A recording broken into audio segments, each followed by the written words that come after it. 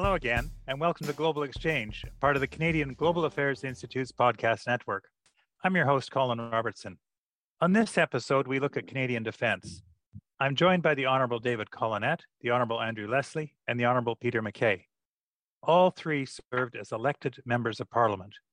David and Peter served as Minister of Defence, and they both held other portfolios. Andy served in the Canadian Armed Forces at home and abroad before retiring as a Lieutenant General. David is currently chair of the NATO Association. Peter is a member of the CJAI Advisory Council. Welcome back, Peter, and welcome, David and Andy. Great to be here with you. Some context for listeners. Canada is a member of NATO and a partner to the United States in the North American Aerospace Command, known as NORAD. Our current defense strategy, Strong, Secure, and Engaged, which was released in 2017, is currently under review given all the changes we've seen in the world, Ukraine with the rise of China, what have you. In recent years, we have committed more money to defense spending, and we are enhancing our commitments to both NATO and NORAD. That said, we are a long way from reaching the NATO target of spending 2% of GDP on defense. This was a target that was agreed at the Wales NATO summit in 2014. And we may get into this, but I think, Peter, you might have been at that. According to NATO, we are currently spend 1.39% of GDP on defense, although we argue that our substantive contribution is significant. This includes leading the Enhanced Forward Presence Brigade in Latvia, with commitments of both fighter jets, ships, and a submarine, as well as our assistance to Ukraine, hosting the NATO Climate and Security Center for Excellence. We also participate in the UN sanctions efforts around the Koreas. Our new Indo-Pacific strategy also promises more presence in that region, including a third frigate. So let's get started. And David, I'm going to put you the first question. What are the key factors, political, economic, and fiscal constraints, geostrategic threats that go into making a defense policy? Well, it's all of the above, Colin. In the geostrategic sense, we go back to our colonial days. We were there for the defense of Britain. You can even talk about the Boer War, obviously the First World War, the Second World War. And then things changed with the Soviet Union's threat and communism and the war in Korea. But along the way, there was a sense that somehow Canada should be more balanced in its defense posture, and we had the rise of peacekeeping with Lester Pearson, and certainly speaking as someone who's been involved with the Liberal Party most of his life, there's been a dichotomy within the party between those who believe in Canada as a warrior nation, going back to the earlier days that I just mentioned, and those that are more affected by Canada's internationalist, role of being a helpful partner in the world. When I became minister in 1993, it was interesting because we talked about the geostrategic, and there was a geostrategic shift, and that was that the collapse of the Soviet Union meant that there should be a peace dividend. And this affected our party platform in 1993 in the Red Book. And that meant that we ran on massive defense cuts, also a white paper, and a sort of a change in the focus of our military. Certainly, I didn't share those views, and I had a bit of a difficulty internally because I don't think some of my colleagues really understood Russian history and what was likely to happen. I'm not saying I'm a clairvoyant, but what is happening in the last year or two, well, I guess going back to 2014 and perhaps earlier, with the revanchism of Russia, I think was overlooked by a lot of planners and certainly colleagues in my party. The last point, of course, is the financial issue, and that is it was one that was very difficult for us. Overspending by Liberal and Conservative governments over the years led us to a massive GDP, debt to GDP ratio that had to be dealt with. I think the IMF actually criticized Canada. So it was tough to juggle. We had to cut expenditures, but we had obligations. We had peacekeeping obligations in Bosnia and Croatia, and then later Kosovo and Afghanistan that Peter had to deal with. And I think it was a bit of a triumph in the 1994 white paper to preserve a combat-capable military amidst all the cuts and fighting off those terrible people at finance, which all ministers have to fight against. No, a constant theme. Peter, let me move to you because you come in as defense minister, and as David points out, we've got our obligations, some of the peace operations, but we are also involved in combat in Afghanistan.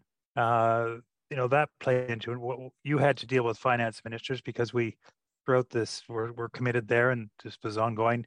What's your sense on some of the key factors that as you're looking at defense policy?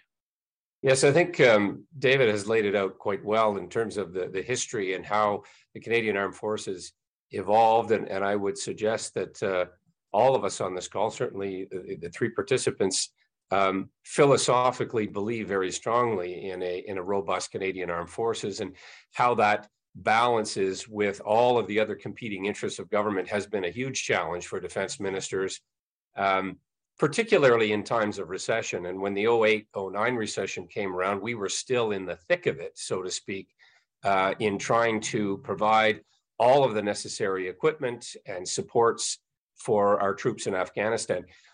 One of the areas that the Conservative government stepped into in 2006 was just, dealing with then the war on terror and what was happening in Afghanistan and other security challenges. But certainly Afghanistan for this generation of Canadian soldiers was massively challenging in terms of our starting point. And General Leslie can speak to that in great detail as to where we began that conflict in response to the attack on North America, which is sometimes easy to forget that Canada, by virtue of Article 5, was pulled into that conflict as a matter of course.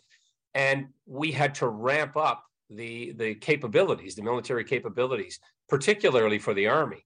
Going into Kandahar province, the heartland, the spiritual heartland of the Taliban, all of the challenges between the border area with Pakistan, many unhelpful neighbors, and asymmetrical warfare is something we had never seen, quite frankly.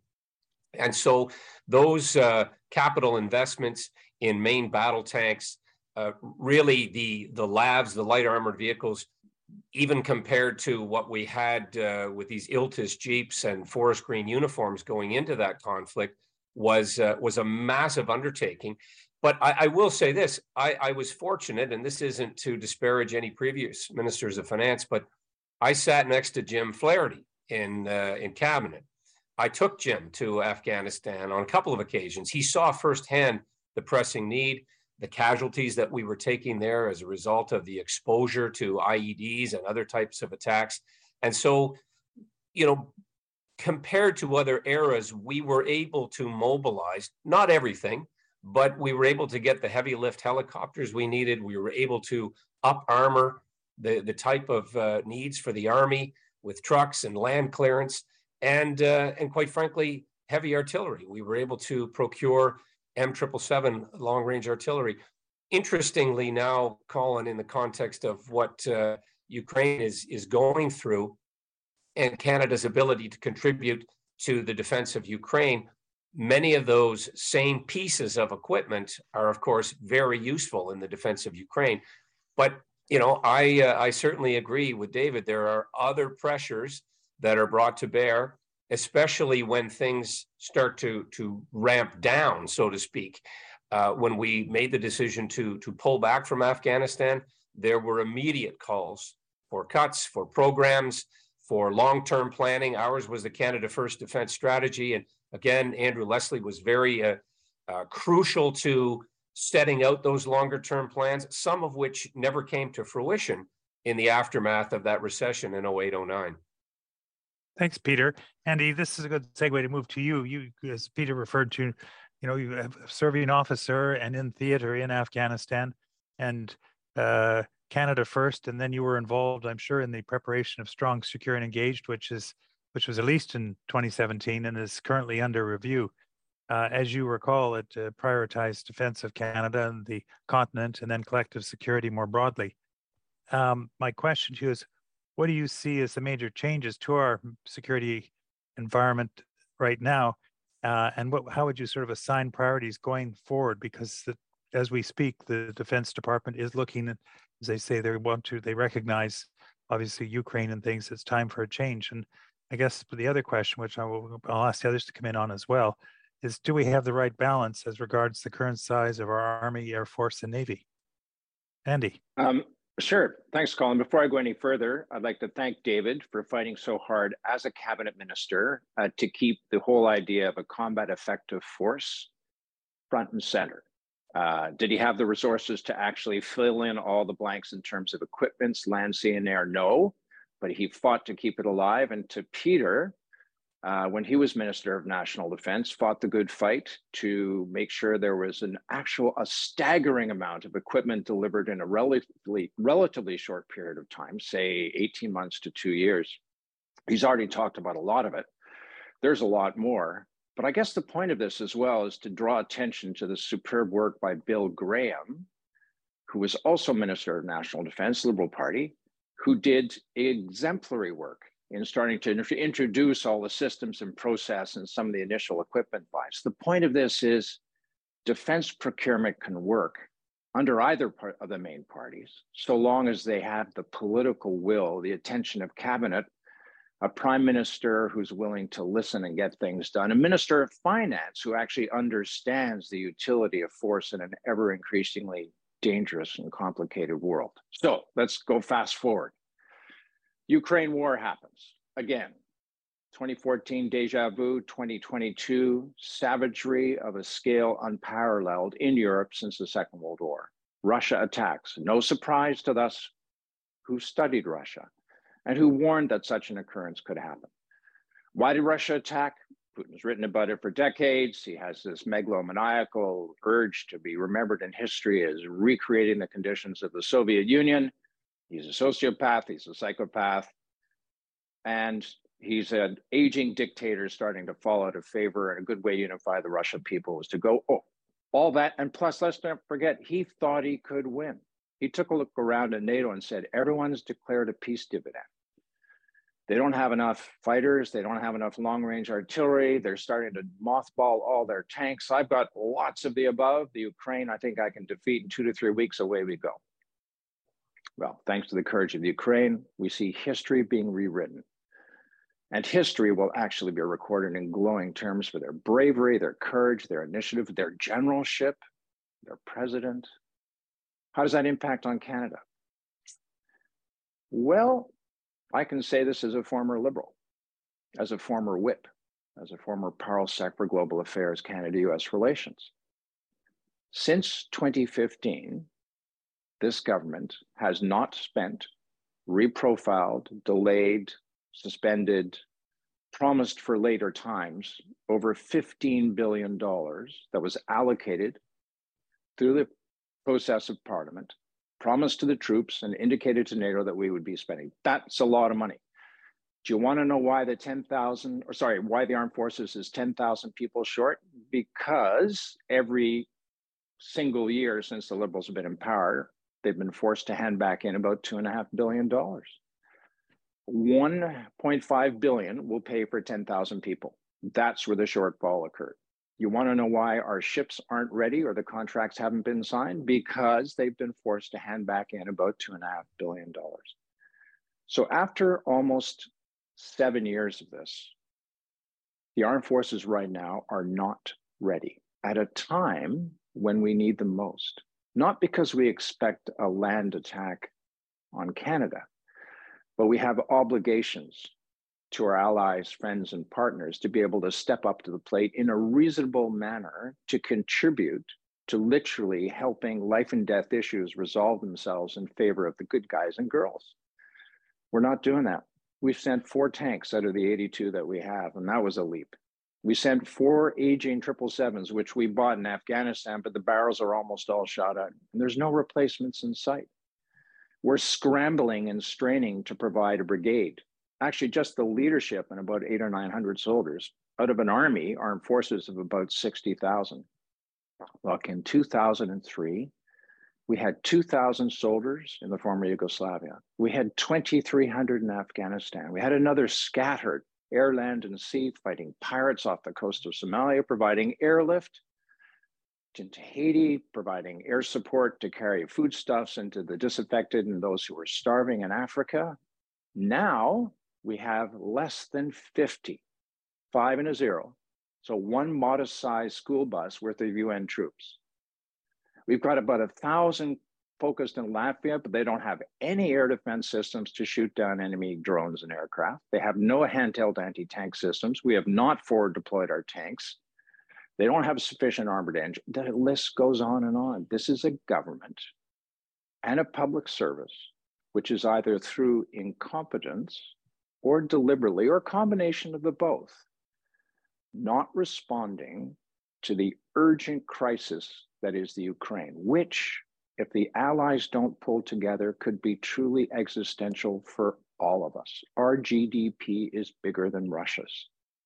The question to ask ourselves, oh, sorry, Colin, the question to ask ourselves is, what is our government doing to better respond to the demands of our allies for contributions to what is turning into a savage, brutal battle, which could extend beyond Ukraine if we get it wrong?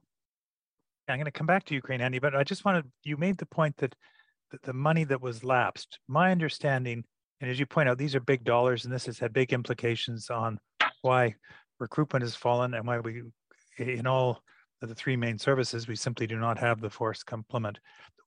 What can you explain to listeners why lapsed money, which I understood could be rolled forward if it wasn't all spent, and we all know defense procurement, there are delays and there's also inflation things, but I'm puzzled by the lapse of funding that was committed, but then I think you're saying went back into general revenue and defense, so that the figure we put is what we're spending on defense is not actually the figure that gets spent. I will, Colin. It's actually a very good question to ask, because the professional bureaucrats at Department of National Defense and Treasury are experts in speaking bafflegab. So the whole intent is to confuse you and I as to what is actually going on with the expenditures of defense funds. Lapsed means at the end of the year, you didn't spend it, and a certain modest amount is allowed to be programmed in future years.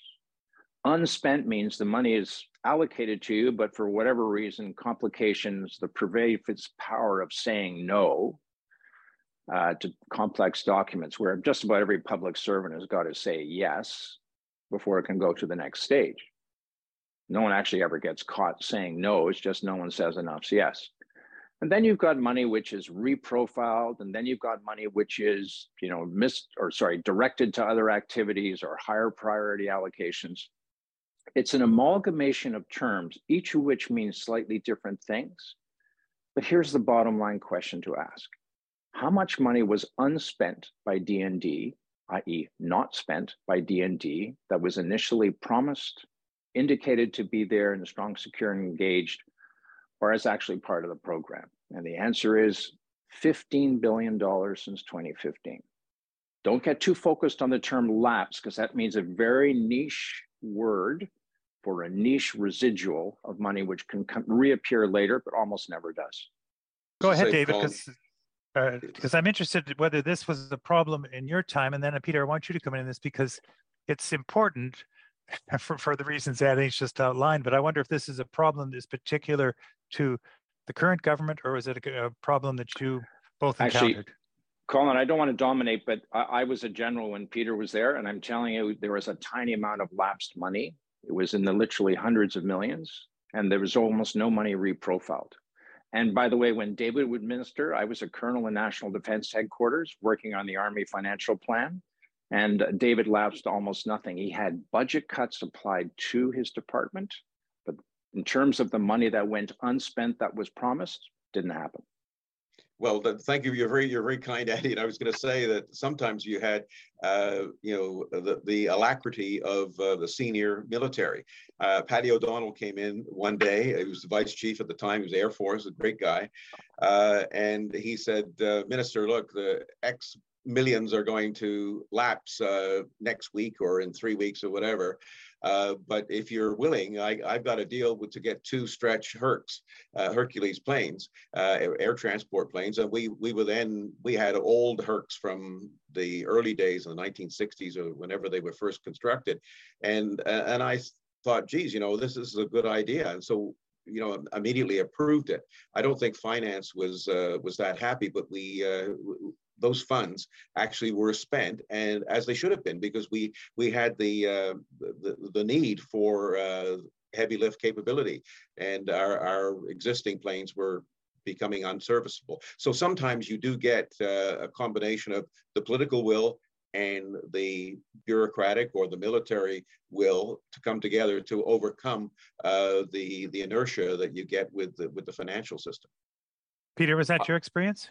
I was fortunate in the sense that I did have a very supportive Prime Minister, Finance Minister, as Andy referenced, but also people at Treasury Board.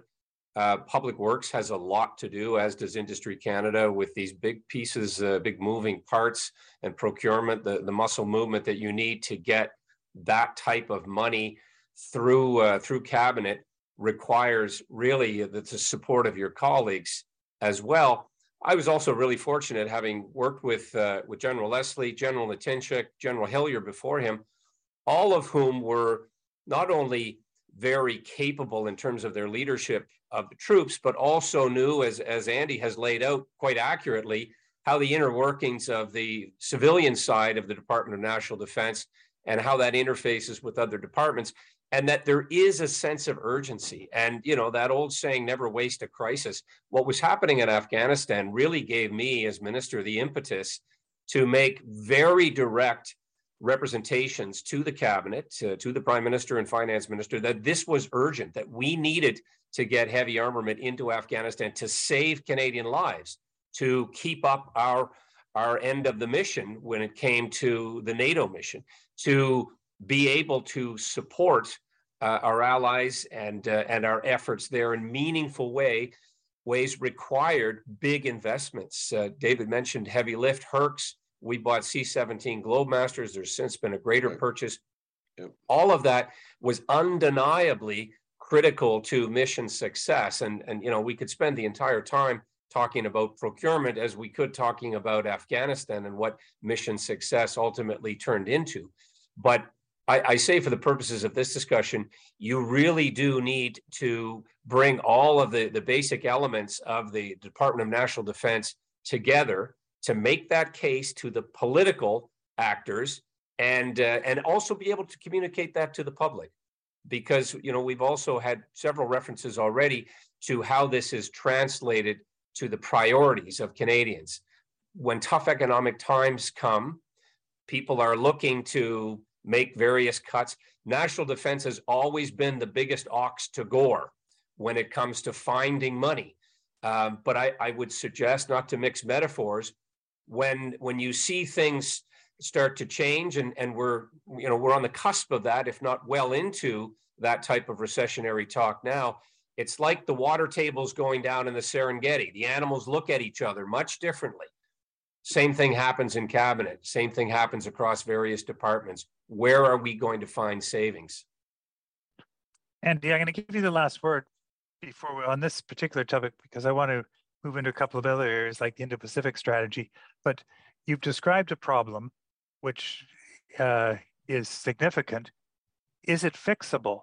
Or what is it? Is it political will that's required? Is it bureaucratic effort? This is obviously something that's gone on for several years, and you're very articulate in describing it. So we understand the problem, but what needs to be done to fix it? It's actually, it sounds complicated, and it can be as complicated as a professional bureaucrat or a politician who doesn't want to spend a penny can make it. But it all boils down to leadership. And as we've seen, both liberal and conservative governments over the last 20 years have had an international crisis wherein they believed that they had to re-equip elements of the armed forces to contribute to international deterrence, or to go off and do advanced peacekeeping, or peacekeeping in the traditional form, or counterinsurgency.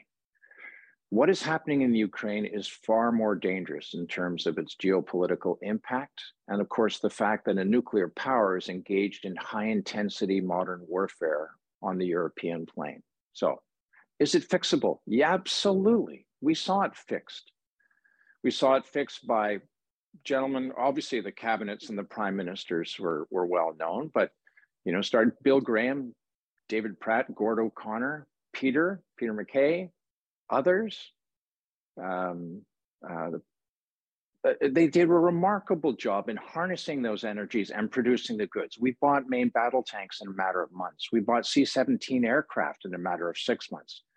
We bought helicopters, 6 big Chinook helicopters, the first 6 of those on a handshake from the US government.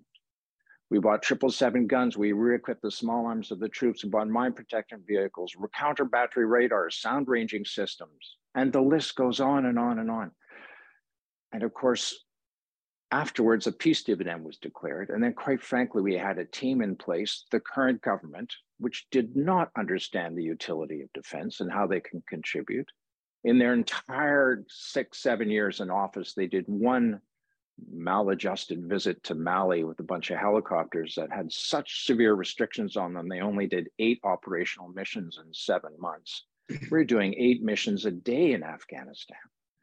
Combined with actually a pretty good defense policy, strong, secure, engage, which they never had any intention of actually doing.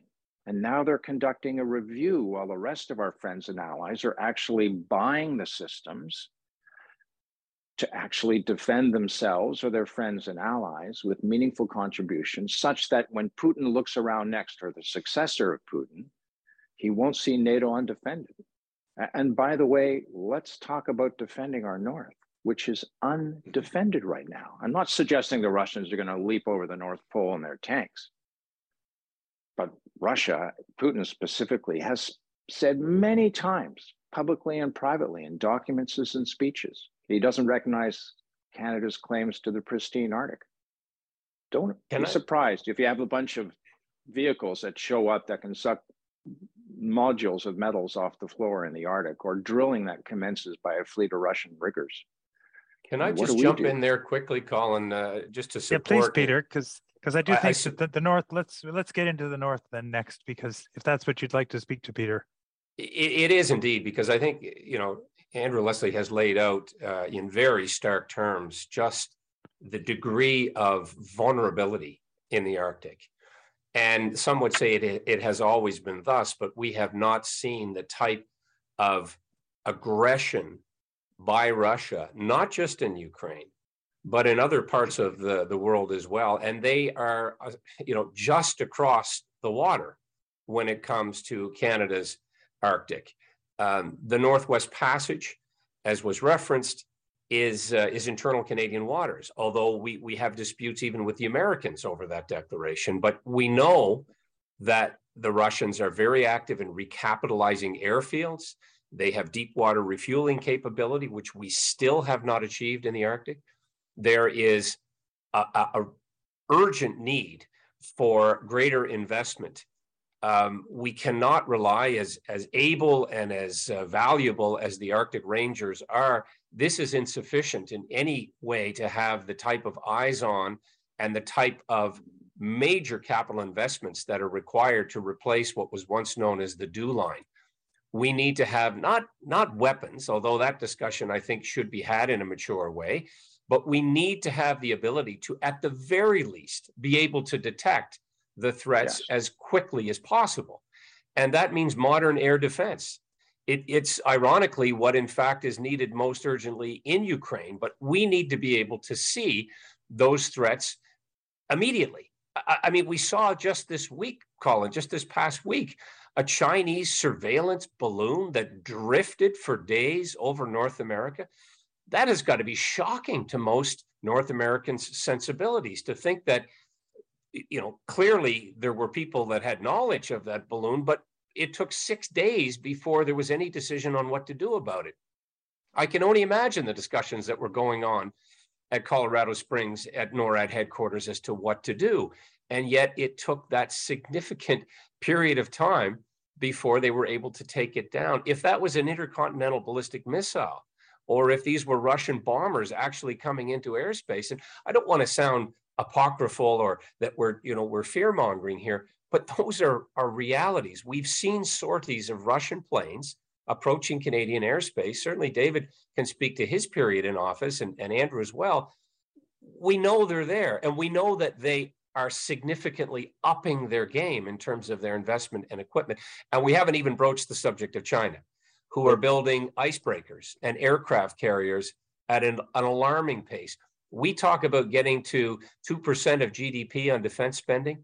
They've been spending upwards of 10, 12, 15% of their GDP on defense for the last 2 or 3 decades. So we have to be clear-eyed and realistic about the amount of investment, resources, and attention that we pay to Canada's national defense.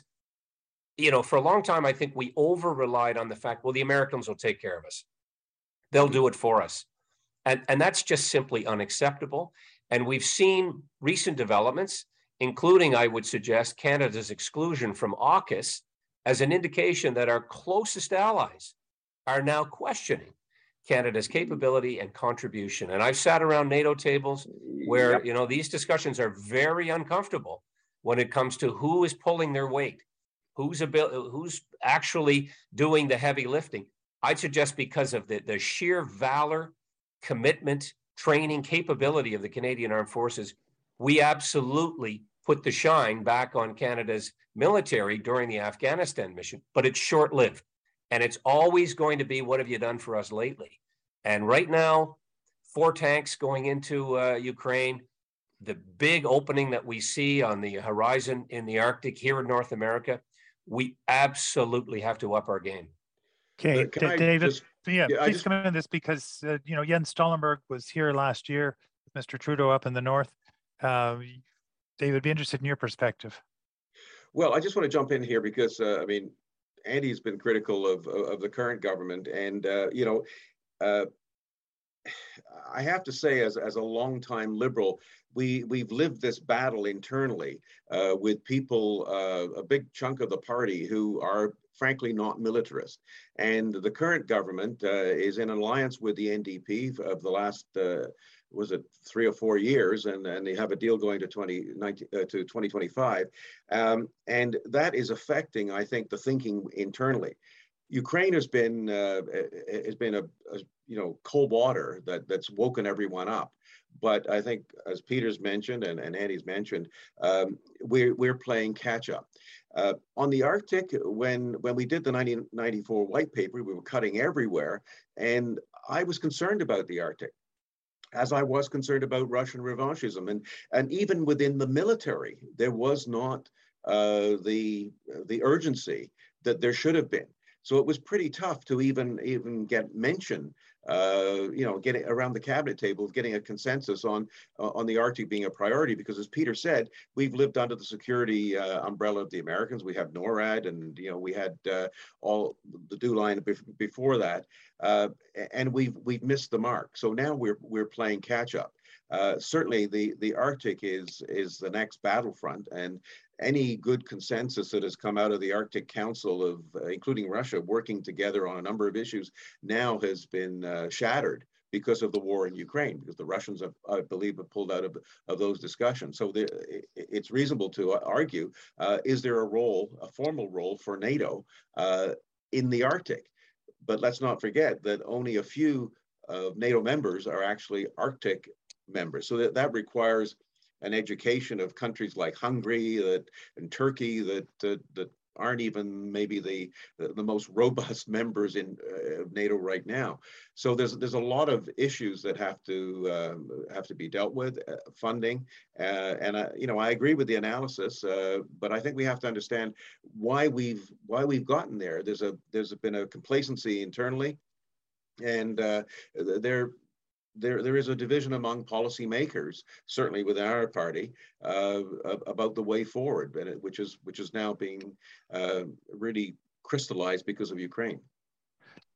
Certainly, whenever I talk to the Americans, and this is that they would like us to do more up in the north, because they are now preoccupied with Indo-Pacific and obviously with Ukraine, and they see it. We declare and claim sovereignty, but as they say to us, well, exercise it. And we've had, and this goes back to the Mulroney government and Ronald Reagan, when Mulroney sort of got Ronald Reagan to agree, yes, we will acknowledge your claim, we just don't accept it because of freedom of navigation purposes on the channels. But the other part of that piece was, of course, and as you all know, is the Americans said, well, then exercise that sovereignty. It's really what we would like you to do is, can part of our binational defense. So David, do you feel that, because certainly when I talk to public opinion pollsters, they tell me that the Canadian public has a romantic attachment to the North and would like us to do more up there. It just takes, is it the political will that we need? Is that what's necessary to do that? Well, as well as the money? You use the right word, the romance. So the Canadian public has this romantic view of the North, but it's not a pragmatic geopolitical view of the North in terms of defense, and that's something that we have to work on public opinion. We have to get people to agree that, and you know, with the Chinese balloon, that has done more, I think, to focus Canadian public opinion on the vulnerability of North America than anything in recent history. And hopefully now people will realize that what the Russians have been doing. I mean, the Russian coast is totally militarized, and as the Arctic warms, you know, we are going to be incredibly vulnerable. I think, Peter, your government called for a big port facility at Iqaluit. I don't know what happened to that. I mean, we do have Hudson's Bay with Churchill, the port there, which has sort of been falling apart. You know, it's iced up a lot of the year, but I'm just wondering why we haven't been investing in these facilities in recent times. Well, I mean, it's a great question. These projects get dreamed up on tables around Ottawa, and then unfortunately, it's the implementation. And the Deepwater Refueling Station at Nanisivik is a classic example of money that was budgeted, plans that were made. Now, you know, I don't have to tell anybody on this call about how short a season there is to actually make those type of construction projects happen. The opening of the Arctic waters, though, David is right. Undeniably, this is going to become more challenging in terms of the amount of traffic, both civilian and otherwise. You know, the Chinese balloon was one thing. I remember the Russian foreign minister, Sergei Lavrov, saber rattling as the Russians were putting flags on the Arctic floor and trying to stake claims as if it was the 16th century. They have clear designs on having a much greater presence there, whether it's intentions to take resources, whether it is strategic to threaten North America. But the Russians are on the move on more than the Ukrainian front. And we must make the necessary investments to our peril, or we will live with that regret for a very, very long time. It's big money. And my final point, as David alluded to, is that we need to not only educate the public, but educate other NATO members about the importance of supply chain and the intentions of other countries who have declared themselves, you know, near neighbors of the Arctic. And I reference again China building icebreakers. There's no ice in Beijing Harbor. They are looking far afield as to their interests, and they think in decades, if not centuries.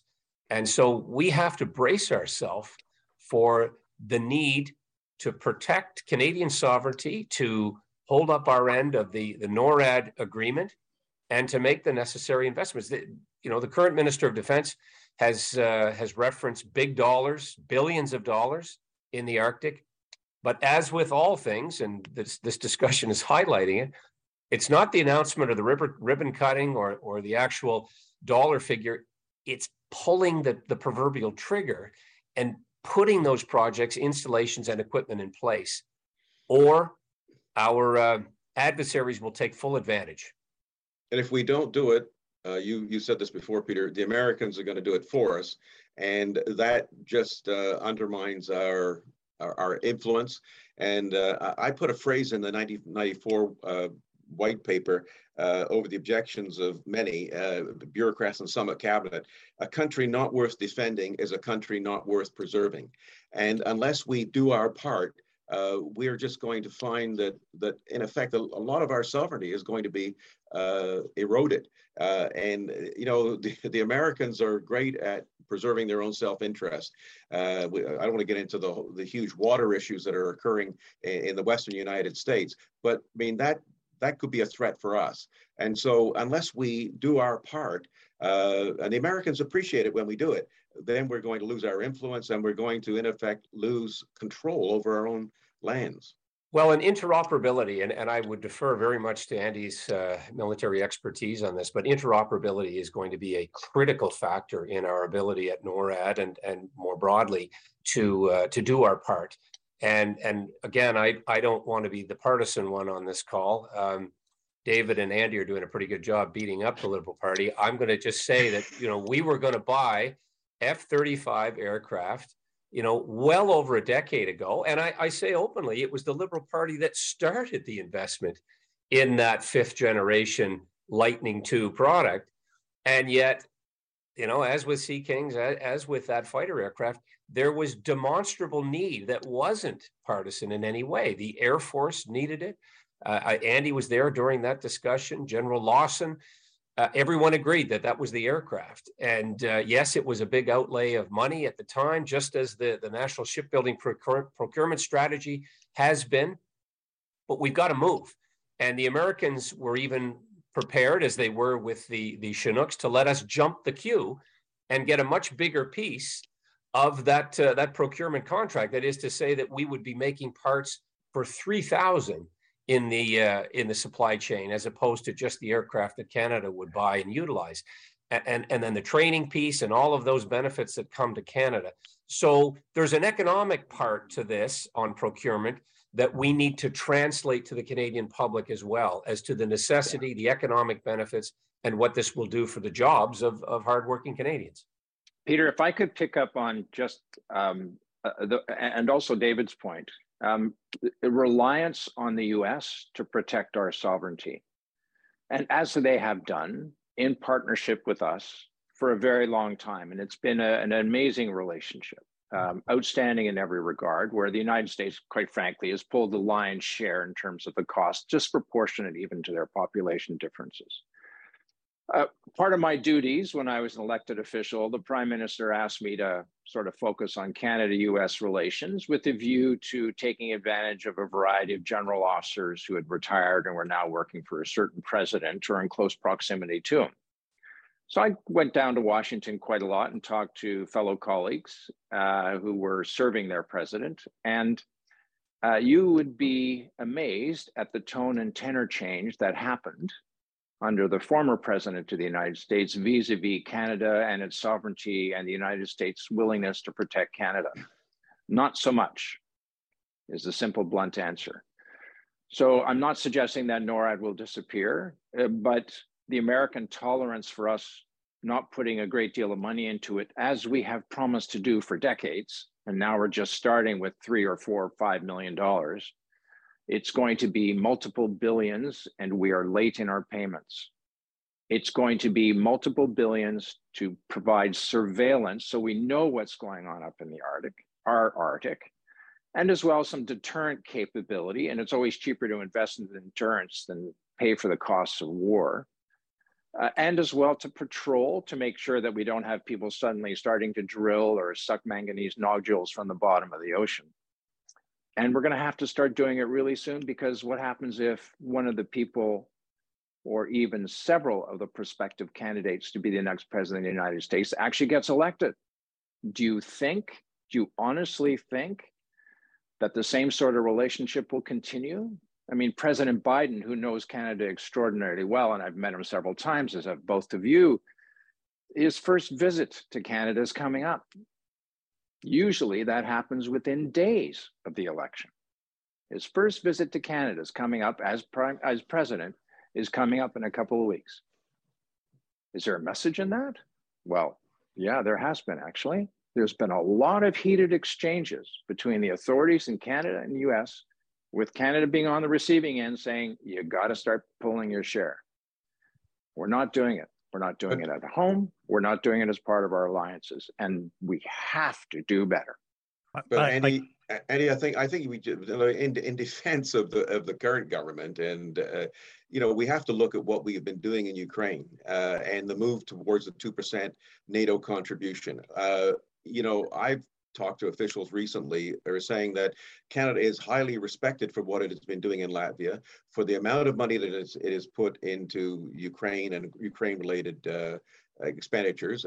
Yes, there's a limitation to a lot of the weaponry that we have. That there are questions about only 4 Leopard tanks versus another number, but we have been one of the largest per capita spenders after the United States and I think Britain to the Ukraine defense. And I think that has earned us some really good marks at NATO. And I think that some of the attitude towards us in previous years has started to change. So I think we have to be fair. So it's not a question of beating up on a government versus another.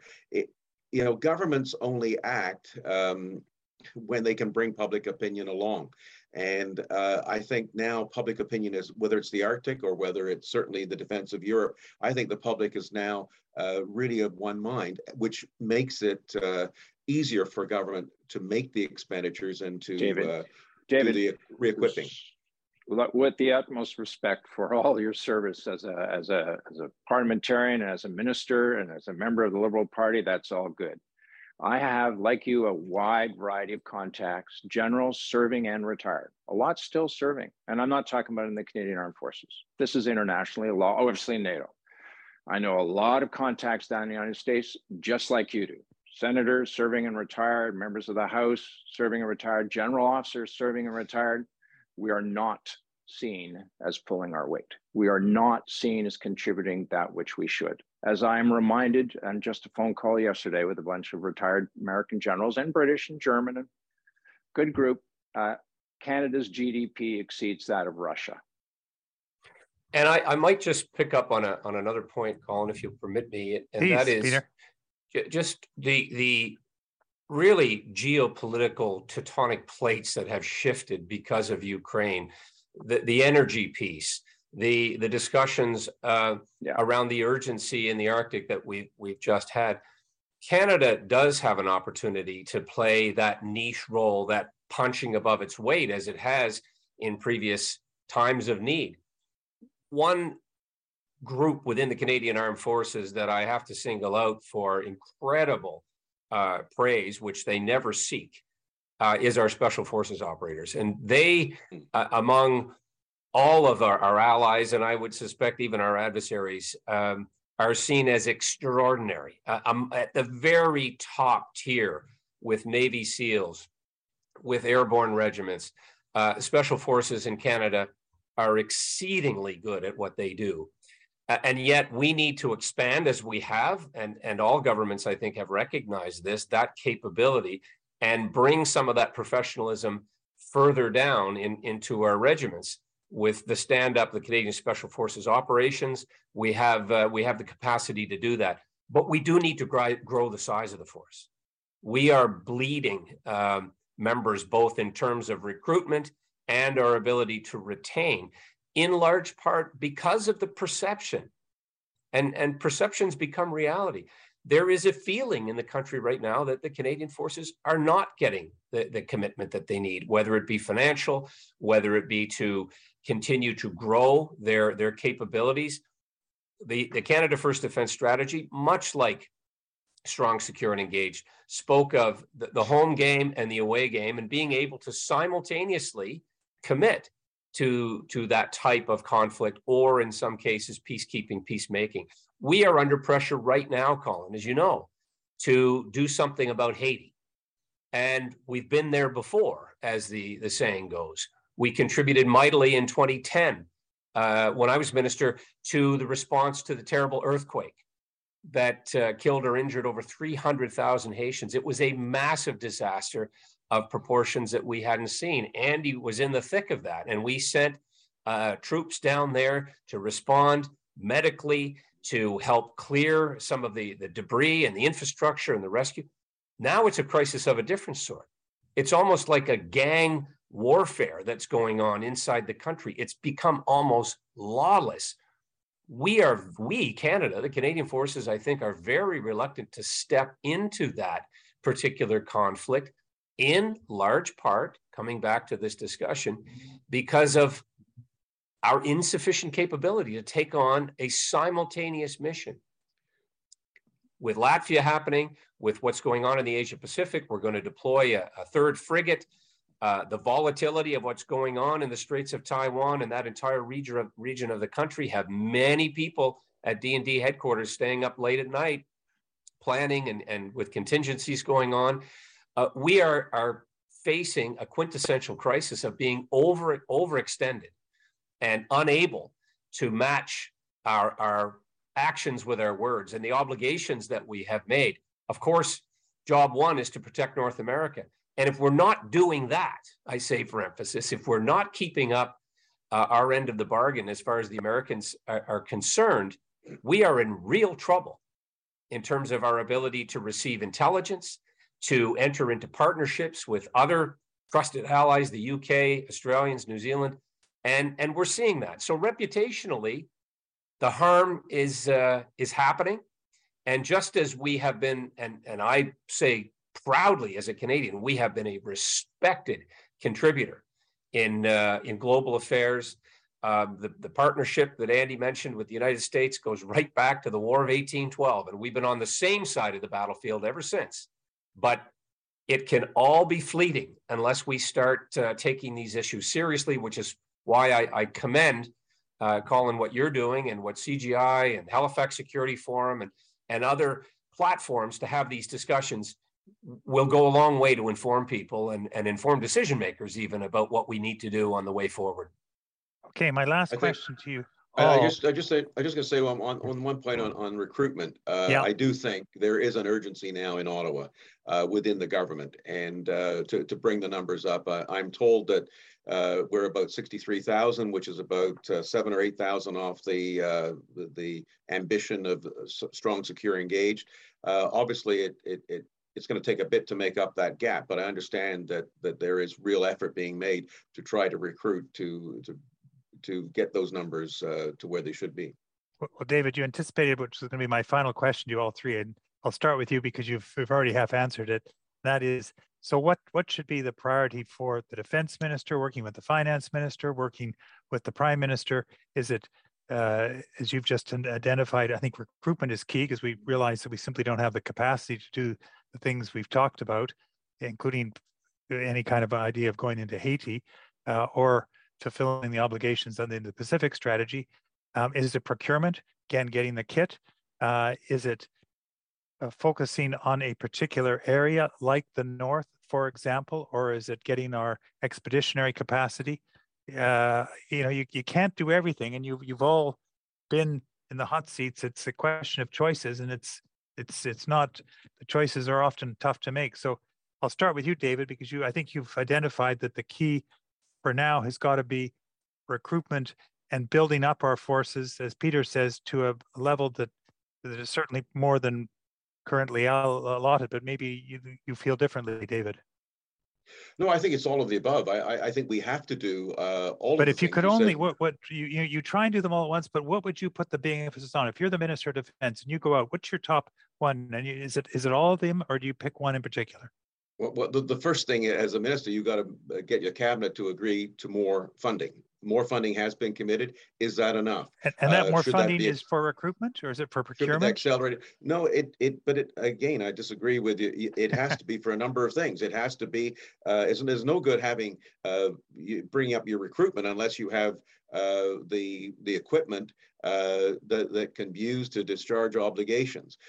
So money is first. And then I would say recruitment, and then targeting it on key areas. We're doing this in Ukraine.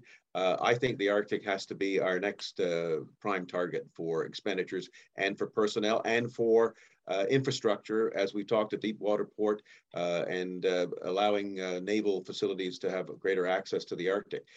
So that's where I would go. Okay. Peter, where would you? Well, all these aspirations of what a defense minister would do with the money are great, but I reference again Andy's point about you need to spend it within an allocated year. Yeah. It's money, but it's people.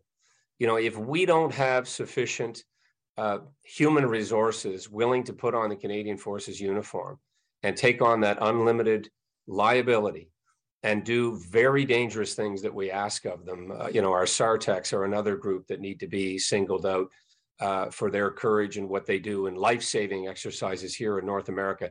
You know, we saw even during the pandemic, Colin, it's worth referencing the Canadian Forces being thrown into action in going in and being aid to civilian exercises and trying to support Canadians, you know, floods and fires. So it's people. We absolutely need to build up the numbers of young people who are willing to join the forces. We need to retain those in uniform. You know, organizations like Wounded Warriors do significant work, quite frankly, that government should be doing as well. Reputationally, if members are feeling that they're not being well treated after their service, that's a problem for retention as well. So there's a whole bunch of moving parts that we're discussing, but the emphasis on supporting the troops and what they do, that also, of course, includes in the future giving them the necessary equipment to do these dangerous tasks and come home safely to their families, supporting them writ large. And maybe we have to take a little bit of an appetizer suppressant. I hate to say that, when it comes to our expeditionary work, until such time as we're able to build up this capacity. The last thing we want to do is put people in harm's way, arguably as we did in Afghanistan, and sending them in with insufficient protection and equipment to do that work. So we need to do it in a building block approach. And that's why a longer term plan, and frankly, I do commend the government, the current government, for taking a look at this right now. It does require planning and sequencing. And when do those new F-35s arrive? You know, are we going to replace the M777s and the tanks and the heavy armament that we're sending? We need to do this in a staged fashion with the backing of the cabinet and the money, but it's people first. It has to be about those members. Okay, Andy, my question to you, you who served, and we thank you for your service, how do we encourage young people who are, you were once one of them, to join our forces so they can have a career? Is there, it's tough right now with recruitment. There's all sorts of other opportunities.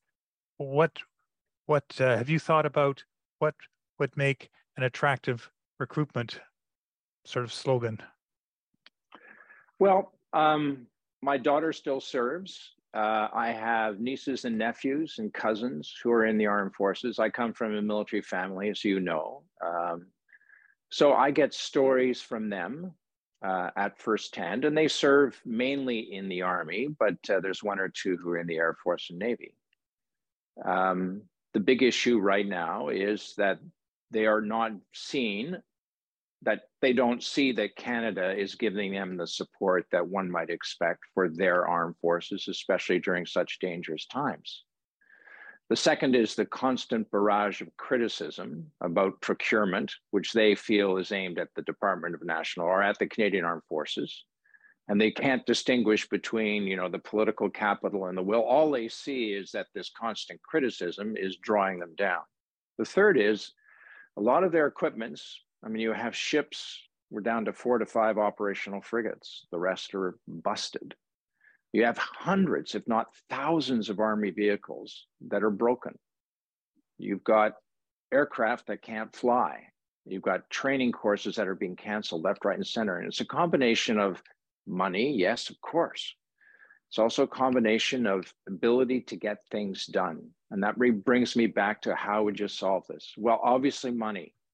And secondly, you've got to get cabinet to actually start paying any sort of attention to these issues, because that's what sends a signal across town for the bureaucracy to stop tying the procurement system in knots. Gosh, they've gotten good at it. But let's just go back to 2003, 4, 5, 6, 7, 8, 9, 10, where the same bureaucracy responded in a magnificent fashion, all across party lines, to get stuff done.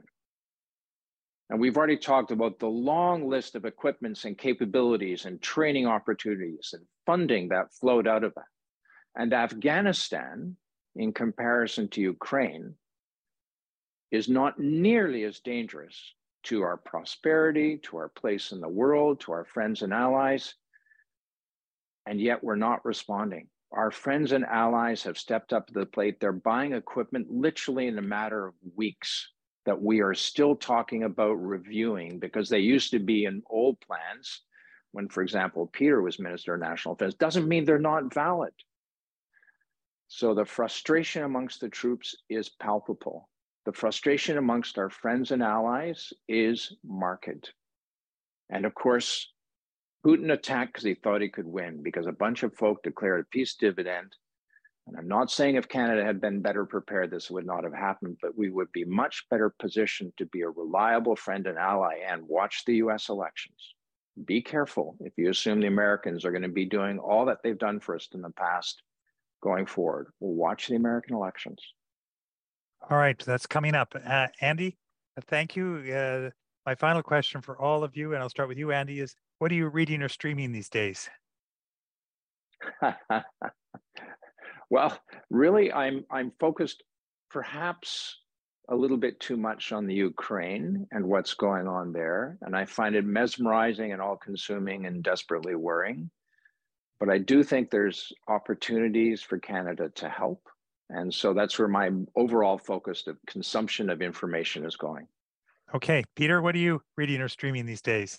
Well, I've opened up a book again that I read a couple of years ago that was sent to me by Donald Savoy, who's an eminent professor at University de Moncton, called "What is Government Good At?" And it's very sobering, but it's informative and it's quite instructive on what we're discussing here today and how we get the public service and the politicians more engaged in problem solving and outcomes. I've also, and this is not recommended for all, but I've been watching a show, a BBC production called Rogue Heroes, about the standing up of the SAS in the UK and their special forces operations that happened during World War II. And of course, Canada's version of that was our participation in the first Airborne Regiment, commonly known as the Devil's Brigade, of which there are very few surviving members. But it's a compelling real life story about what can be done militarily in the face of incredible odds. Okay, Donald Savoy and Rogue Heroes. David, what are you reading or streaming these days? Well, on the streaming side, Penny and I have really gotten into on Netflix, The Bodyguard, which was a series about the bodyguard to a cabinet minister and all the intrigue in the British government. And I recommend it. I mean, you won't put it. It's 6 episodes, and you can almost do it in one sweep. It just grabs you. The other one we're watching right now is In the Line of Duty, again, a police sort of thriller dealing with the mob, drugs, and all the rest.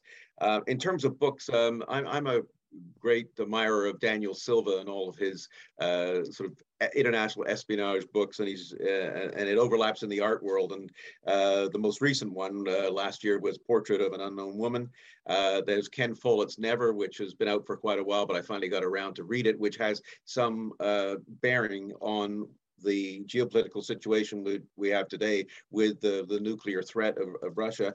And I just finished last week, I guess it was, Peter May's book, The Night Gate, which goes back to Nazi times and the attempt to hide the Mona Lisa and a double Mona Lisa. So these are all thrilling books that are really tough to put down. Perfect diversions. May, Silva, and Follett. Excellent. Thank you very much, David. Thanks for listening to this episode of the Global Exchange. We were joined today by the Honorable David Collinette, the Honorable Andrew Leslie, and the Honorable Peter MacKay. Remember, you can find the CJA network on iTunes, Spotify, and Google Play. If you like the show, do give us a rating. You can also find the Canadian Global Affairs Institute on Facebook, Twitter, and LinkedIn, and we will link to the suggestions of the participants today as to what to read and stream. The Global Exchange is brought to you by our team at CJAI. My thanks go out to our producer, Charlotte Duval-Antoine, and to Drew Phillips. I'm Colin Robertson. Thanks for joining us today on the Global Exchange.